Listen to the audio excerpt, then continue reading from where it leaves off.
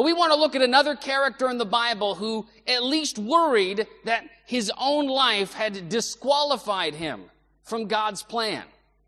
You see, we meet Jacob in Genesis chapter 28, and he's on the run because he is going to be killed by his brother. Jacob is a thief and a liar. So we're going to look at that story this morning. We're going to pick it up, Genesis chapter 28, verses 10 to 22, if you want to follow along. Jacob left Beersheba and set out for Haran. Verse 11 tells us that when he reached a certain place, that's a guy speak for, I have no idea where I am. That's what that is right there. He reached somewhere.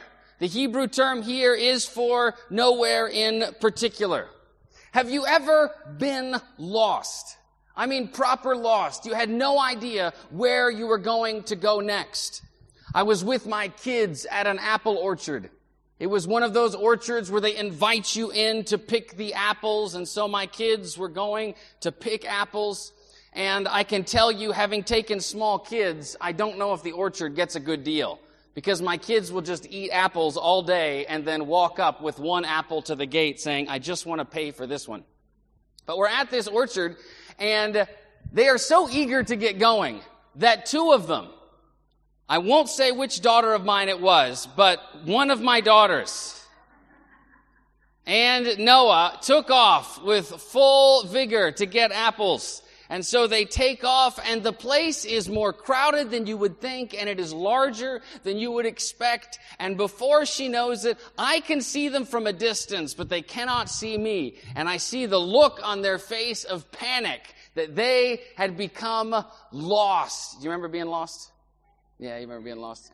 A terrible feeling. I've been out in the cane fields before on my way to a Bible study, late as usual, and driving as quickly as I could, only to realize I had gone down a dead end. And when I went to back up the car, it just sank into the mud. And so I get out of my car with no flashlight and no cell phone to walk nowhere in particular, but staying put doesn't seem like a good idea either. Have you ever been lost? You didn't know where to go next in life, and you weren't sure where you were meant to go. Because where you were meant to be, where Jacob was supposed to be, is to be inheriting the land from his father Isaac. That was what was supposed to happen. The problem is that God messed the whole thing up. I mean, it's God's fault, really. Because Jacob was supposed to be born first. At least, so Jacob feels. For those of us who are second siblings, we are not the firstborn. You know what a hard lot you have. How many of you are not the firstborn? You are second or lower in your family. Oh, man. See, there are special, I just want you to know that Jacob is a secondborn in this family. Abel is a secondborn in this family. I think God likes secondborns better. I'm just saying. But Jacob didn't feel that way. You see, maybe you had siblings growing up, but even the laws in the ancient Near East favored the firstborn. The way it worked is the firstborn would get a triple portion, and the rest of the siblings would divide the last quarter. Otherwise, your land would be split up into too many small pieces. And Jacob was a twin with his brother, but that difference of who came out first made all the difference. Because now Esau, his older brother, in the mind of Jacob, his less intelligent older brother, his athletic but not a lot going on upstairs older brother was going to get all this property, and Jacob would have to spend his life asking his brother for favors. God had clearly made a mistake. He wasn't supposed to be born like this. Maybe you've grown up in a family or a situation where you have said to yourself, God, it just doesn't seem right. Like, why can't I catch a break? Why wasn't I born in that family? Why didn't I get that economic break? They get all the luck. They got the scholarship, and I didn't. They made the sports team, and I didn't. They found the right person early in life, and here I am, still alone. God is clearly making a mistake. His name means deceiver or trickster because it said that he came out of the wound grabbing the heel as if Jacob was trying to pull Esau back in the wound so he could poke his head out first and just was 1 second short. And it would bother him the rest of his life. But no matter in Jacob's mind, when God makes a mistake, you know what you got to do? You're just going to have to fix it for God. That's what you need to do. And Jacob decides he's going to fix it on God's behalf. And so he waits until his brother comes in, nearly starving to death. And he tells his brother, I have some food. I would love to share it with you. Just sell me your birthright for this bowl of stew. Now Esau here does not make a great economic choice. All my property and all my wealth for a bowl of soup. Most people would say that's not a good investment. Warren Buffett would not advise this investment choice. And yet, Esau trades away his birthright, his land and property, for a bowl of soup, for something to eat. Now, of course, this is Esau's own stupidity, but in his mind, and anyone looking at this would say that Jacob was taking advantage of hunger to get ahead. You see, when things get tough in Zimbabwe, it is easy to take advantage, isn't it? People are desperate. And when people are desperate, there is money to be made. Amen? I mean, there's people, whether it comes to food or fuel, all you need is 1,000 desperate people and you can make $1 million. Cherezi is a testimony to desperation equals profit as long as you're willing to be a little bit Jacob about it. I was supposed to be a millionaire anyway, so it's not my fault Zimbabwe was made like this. I didn't make the situation, but since things are hard, I have some starving people in this town, and I could make money on them when things don't seem right. Jacob looks at a starving brother, and rather than looking at him with compassion, looks at it as a business opportunity to get ahead. When times become difficult, when we feel like our own life has been dealt unfair, it is often those closest to us that suffer the most. Those that we're tempted to take advantage of, those we are tempted to steal from, those we are tempted to be jealous of, are those closest to us. And so Jacob takes advantage of his brother. Now, Esau, of course, was partially to blame for this, but that's not the way he sees it. Have you ever noticed that when people make a dumb choice, they always have a good reason why it's somebody else's fault? Like, have you ever noticed that? Like, no matter how dumb of a choice, yes, I did something dumb. But they started it, right? Yes, I shouldn't have gotten that fight. But they started it. No matter how dumb the choice we make in life, we are always within the power. And this is one of God's great gifts. That you could use the mind God gave you to make up a reason why it is not actually your fault. And so Esau, in his head, does not accept responsibility. He says this is Jacob's fault.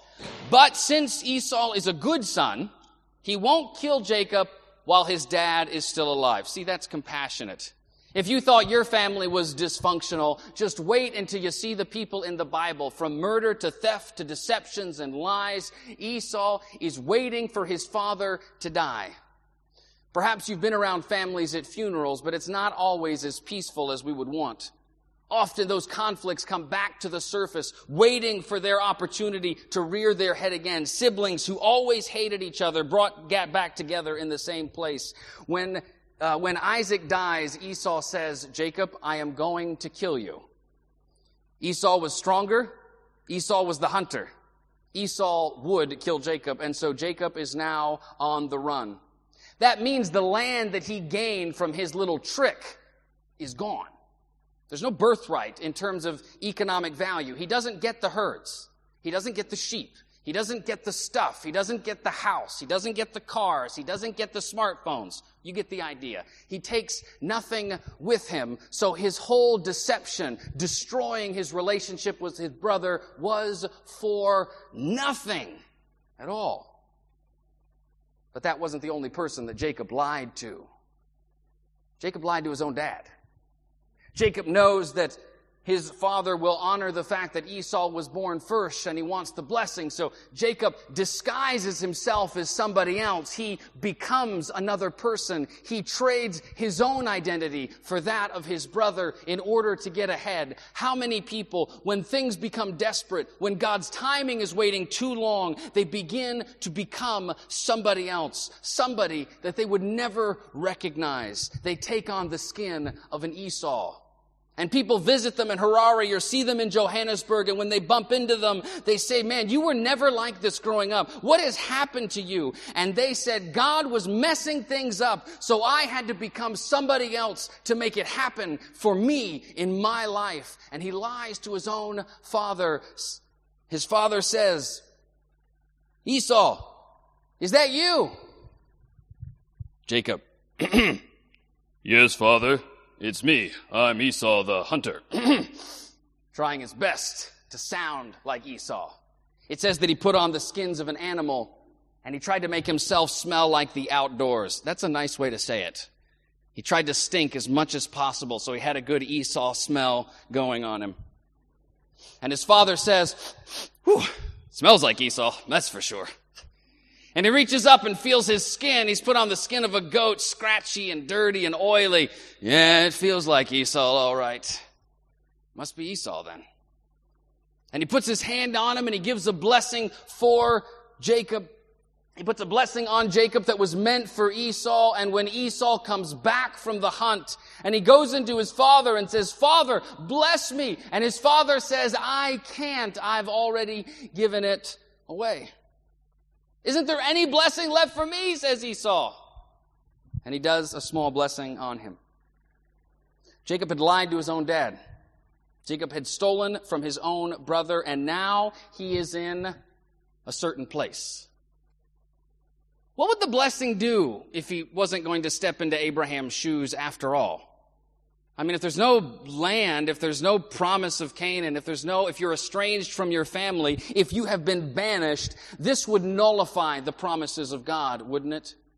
Perhaps some of you have wondered because of a bad choice earlier in life, because you dated the wrong person at the wrong time, because of what you were doing in high school and things didn't work out, because of some trying to get ahead in your early days, you cut some corners that came back to haunt you, and now you feel like Jacob, a bit stuck, wondering if perhaps you've missed out. If you could just go back 10 years and start again, it would be different, but that is not what you're being offered. You now find yourself in just a certain place.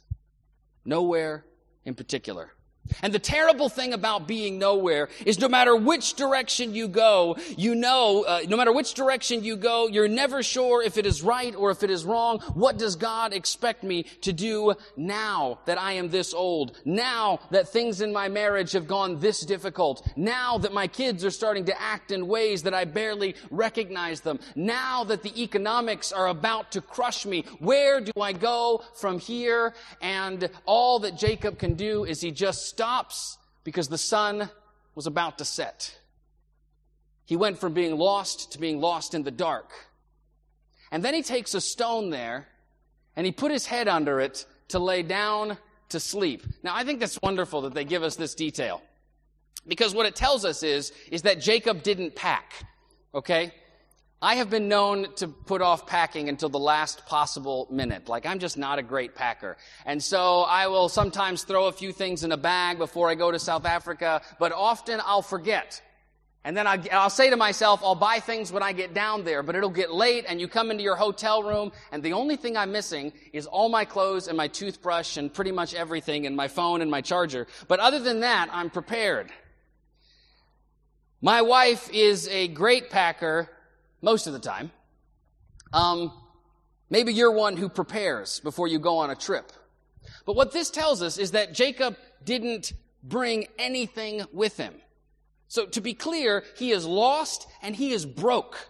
He doesn't have a roll bundle for his head. He has to find your own rock, and that will be my pillow for tonight. He doesn't even have an extra cloak.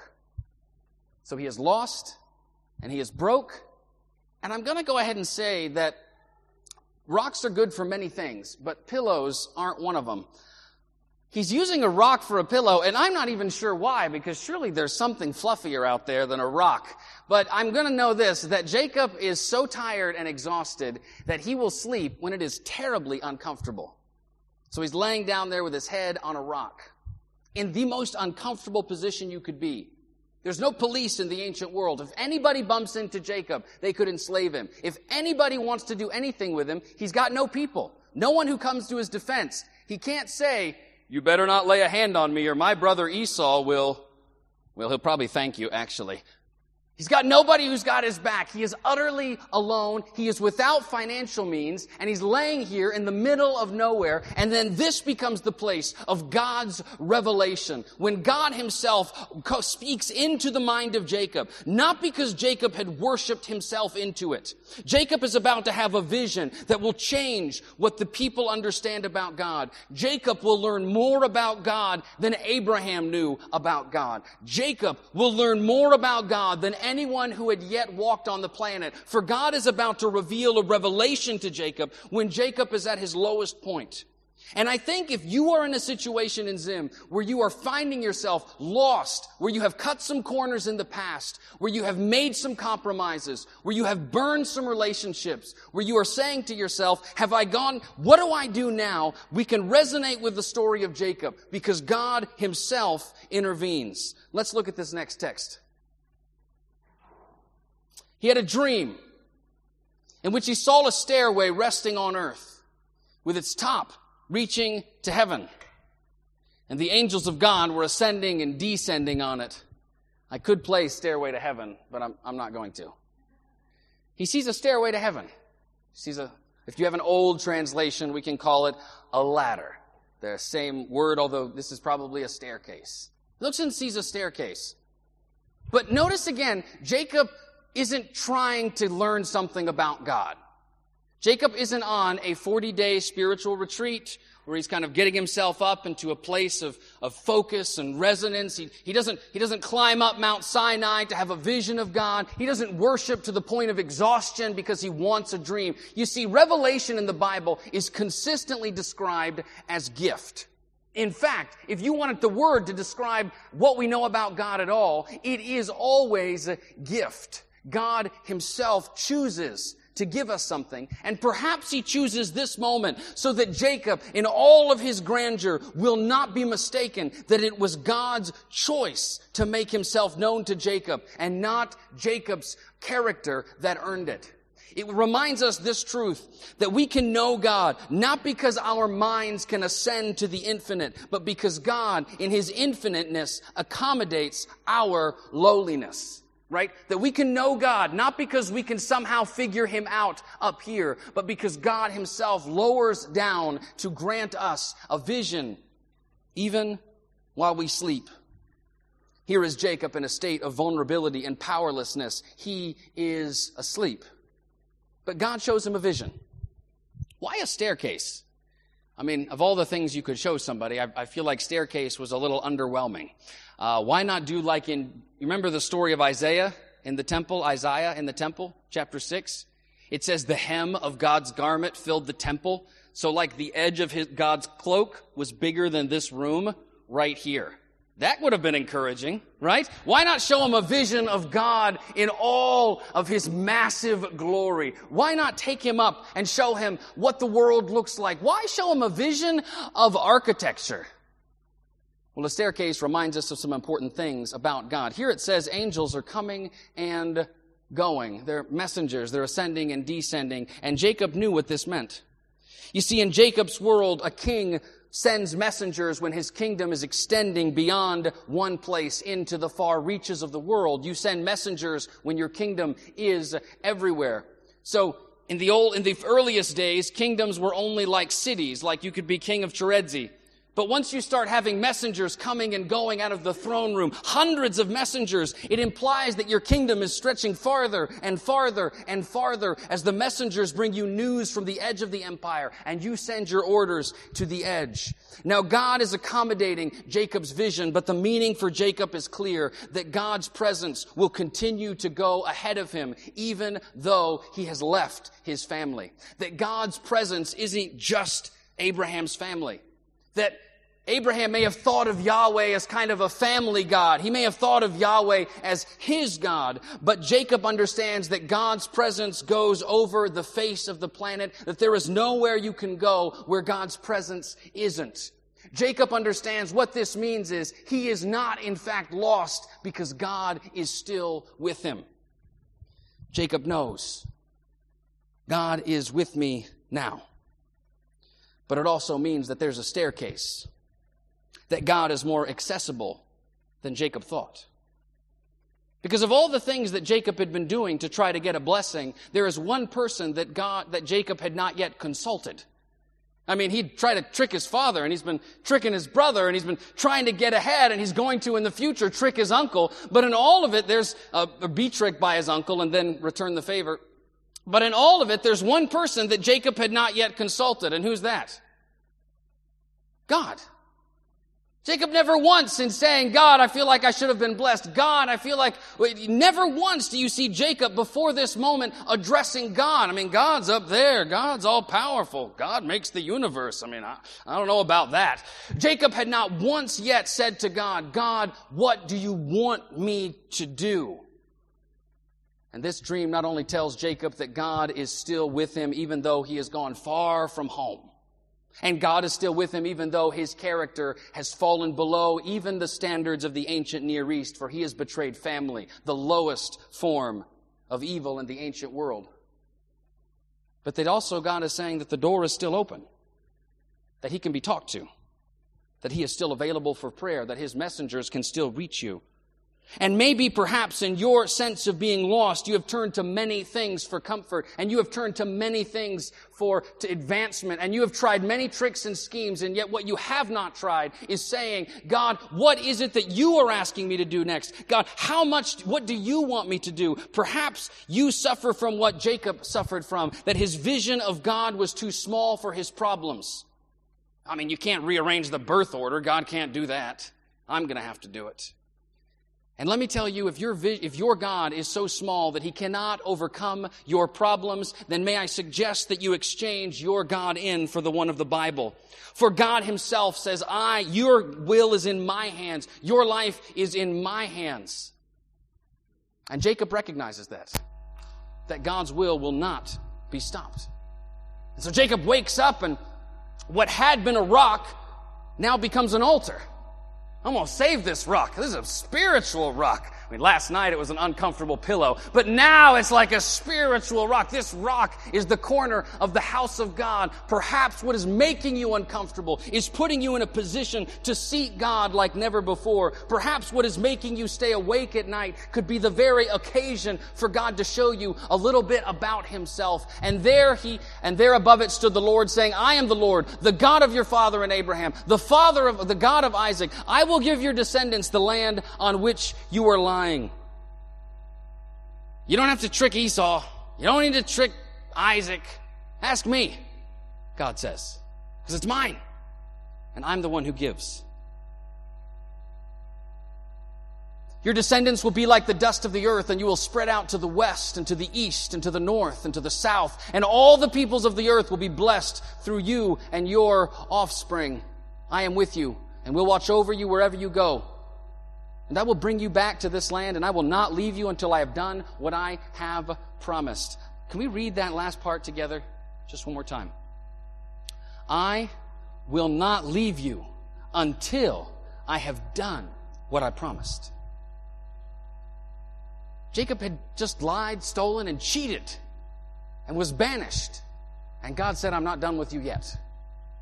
And if you had no other verse this morning, remember this one verse. God has promised, I will not leave you until I have done what I have promised to do. I'm not going to leave you.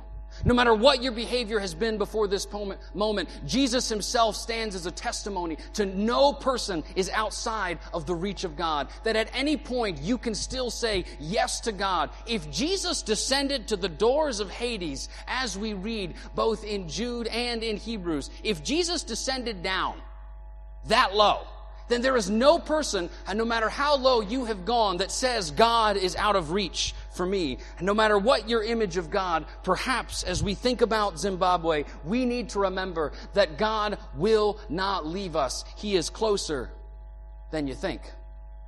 And when Jacob arose from this, he said, surely the Lord is in this place, and I was not aware of it. And maybe if you thought about your life for a moment, this could be something that you would want to say. Maybe God is here, and I'm just not aware of it. Maybe God is working right now in my life, and I just can't see it. Maybe God is with me more than I realized. Maybe what I thought was God's rejection is actually a sign that God's presence is moving me somewhere else. He was afraid. His first thought is, this is incredible. God's here. His second thought, oh no, God's here. Whew. His first thought is amazement, but his second thought is fear. What does this mean for my life? When Jacob awoke, next one. He was afraid and says, how awe-inspiring in this place. This is none other than the house of God, the gate of heaven. God is going to have to work on him because this isn't God's only house. But this is where the place gets its name, Bethel. Bet is the Hebrew word for house. El is short for Elohim. Bethel is short for house of God. And this place will now be called Bethel, the house of God. Because God's here. God is in a certain place, and so early in the morning he took the stone that he had placed under his head and he set it up as a pillar, and he pours oil on the top of it, and his discomfort becomes his altar. His shame becomes the thing which people will walk by to see God's glory. The thing that he was embarrassed about, his poverty, becomes the thing, if you want to meet God, go here. Until you are willing to talk about how God has helped you overcome from your sin, then you have not fully experienced his blessing. If you are still living in the shame of silence, then let me encourage you, like Jacob, to pull the rock out from under your head and say, God met me even here, and I'll call this place the house of God, though the city used to be called Luz. I don't know what Luz means, and I looked it up, and no one else does either. There you go. Then Jacob made a vow, if God will be with me and watch over me, then over thee on this journey I will give me food to eat and clothes to wear. Just adding on a few things. I mean, the descendants and land is nice, God, but some food and clothes would be really helpful as well. So that I return in safely to my father's house, then the Lord will be my God. And this stone I have set up will be the pillar of God's house, and of all that you give me, I will give you back 1/10. Jacob's response is one of offering and thanksgiving, but more importantly, this is the first time in Jacob's life where he makes a vow of personal faith. Up to this point, it had been inherited faith. It was his dad's faith, his family's faith, is what you do, right? But now, this is my choice. There's no one else around.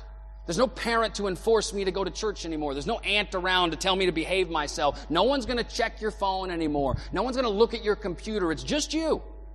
And the question is for Jacob, he decides to move from his inherited faith to a personal faith. If this is true, if God is who he says he is, if God is present with me even when I have done all that I have done, if God will watch over me, if God is going to be with me, then I must choose to follow God with my life.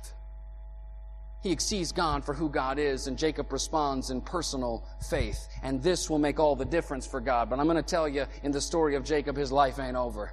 I mean, I wish I could tell you that from this time on, Jacob wakes up after Bethel and he says, now I shall give to the poor and be concerned for others and help people wherever I go and only tell the truth. Well, that doesn't happen. He's got a ways to go. He's got another 20 years of tricks and trickery, of conniving and scheming. And God will tell him in Genesis chapter 35, I need you to go back to Bethel before you go home.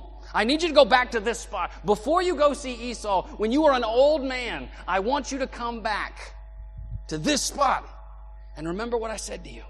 And remember what you promised to me. This wasn't the end of Jacob's journey. And I don't want to tell you this morning by acknowledging God's presence, by looking for him even when you're in the midst of nowhere, by searching for God even when it seems like life has been unfair, when you were born in the wrong family, at the wrong time, in the wrong economy, in a country that has dealt every possible injustice against you and would want you to cheat and to scheme and to burn relationships behind you. And in all of it, I would tell you to choose personal faith in a God who is more present than you think. Because in this story we see when it seems like God is nowhere, this story reminds us that God is now here. He is present when Jacob thought he was gone. As our musicians come forward today, I'm not sure how many of you resonate with the story of Jacob as much as I have. How easy it is to cut some light as our musicians come forward. That's you. You're the musician. All right, here he comes. That's your calling. I can make a whole joke about calling right now, but I won't.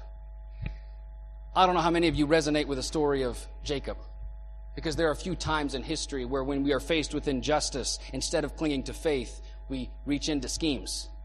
Instead of expanding our relationships, we shrink them because we're trying to guard what's ours.